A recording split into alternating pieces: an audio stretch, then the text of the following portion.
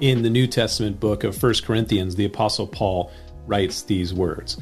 Now, if Christ is preached that he has been raised from the dead, how do some among you say there is no resurrection? But if there is no resurrection of the dead, then Christ is not risen. And if Christ is not risen, then our preaching is empty and your faith is also empty. Yes, and we are found false witnesses of God because we have testified of God that he has raised up Christ, whom he did not raise up, if in fact the dead do not rise. For if the dead do not rise, then Christ is not risen.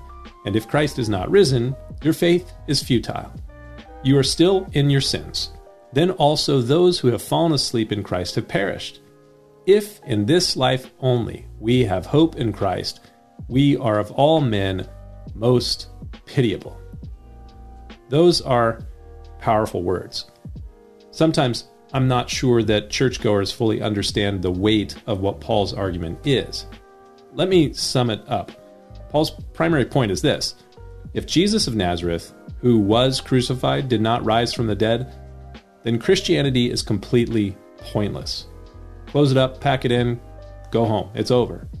The resurrection is essential to the Christian faith.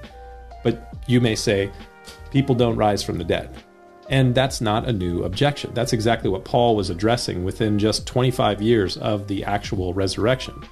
If Christ is preached that he has been raised from the dead, Paul says, how do some among you say that there is no resurrection from the dead? So that's what people were saying, both then and now. It's not a new objection. But here's the amazing thing.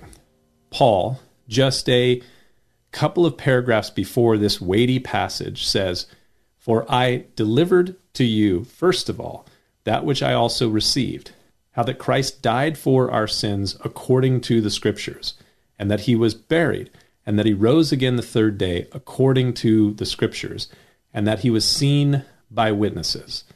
Witnesses like Peter, James, John, Thomas, Bartholomew, and some 500 other eyewitnesses, many of whom were still alive at the time that Paul sent this letter to the Corinthian church just 25 years after Jesus had been crucified and rose from the dead. So that means that had you had wanted to substantiate Paul's message and to substantiate the resurrection of Jesus within just a couple and a half decades after the event took place, you could have tracked down the eyewitnesses at that time and asked them to confirm or deny it.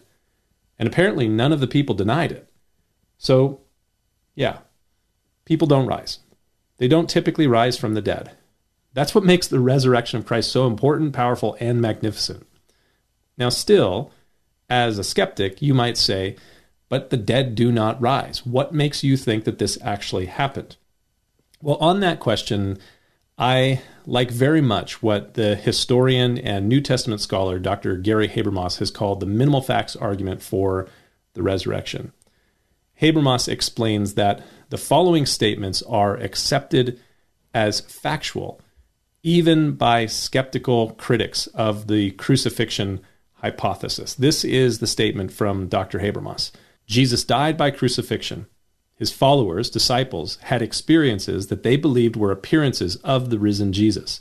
These experiences were so impactful that the lives of these disciples were radically altered, such that they went about the world of their day declaring that they had seen Jesus alive after his crucifixion, and they were willing to die for the belief that they had that he had raised from the dead.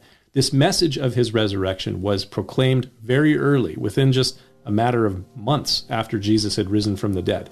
From what we can tell, immediately after the crucifixion, and what is amazing is that the skeptics of Jesus, including his brother James and a Pharisee named Saul, also had resurrection experiences that transformed them from skeptics to committed believers in Christ.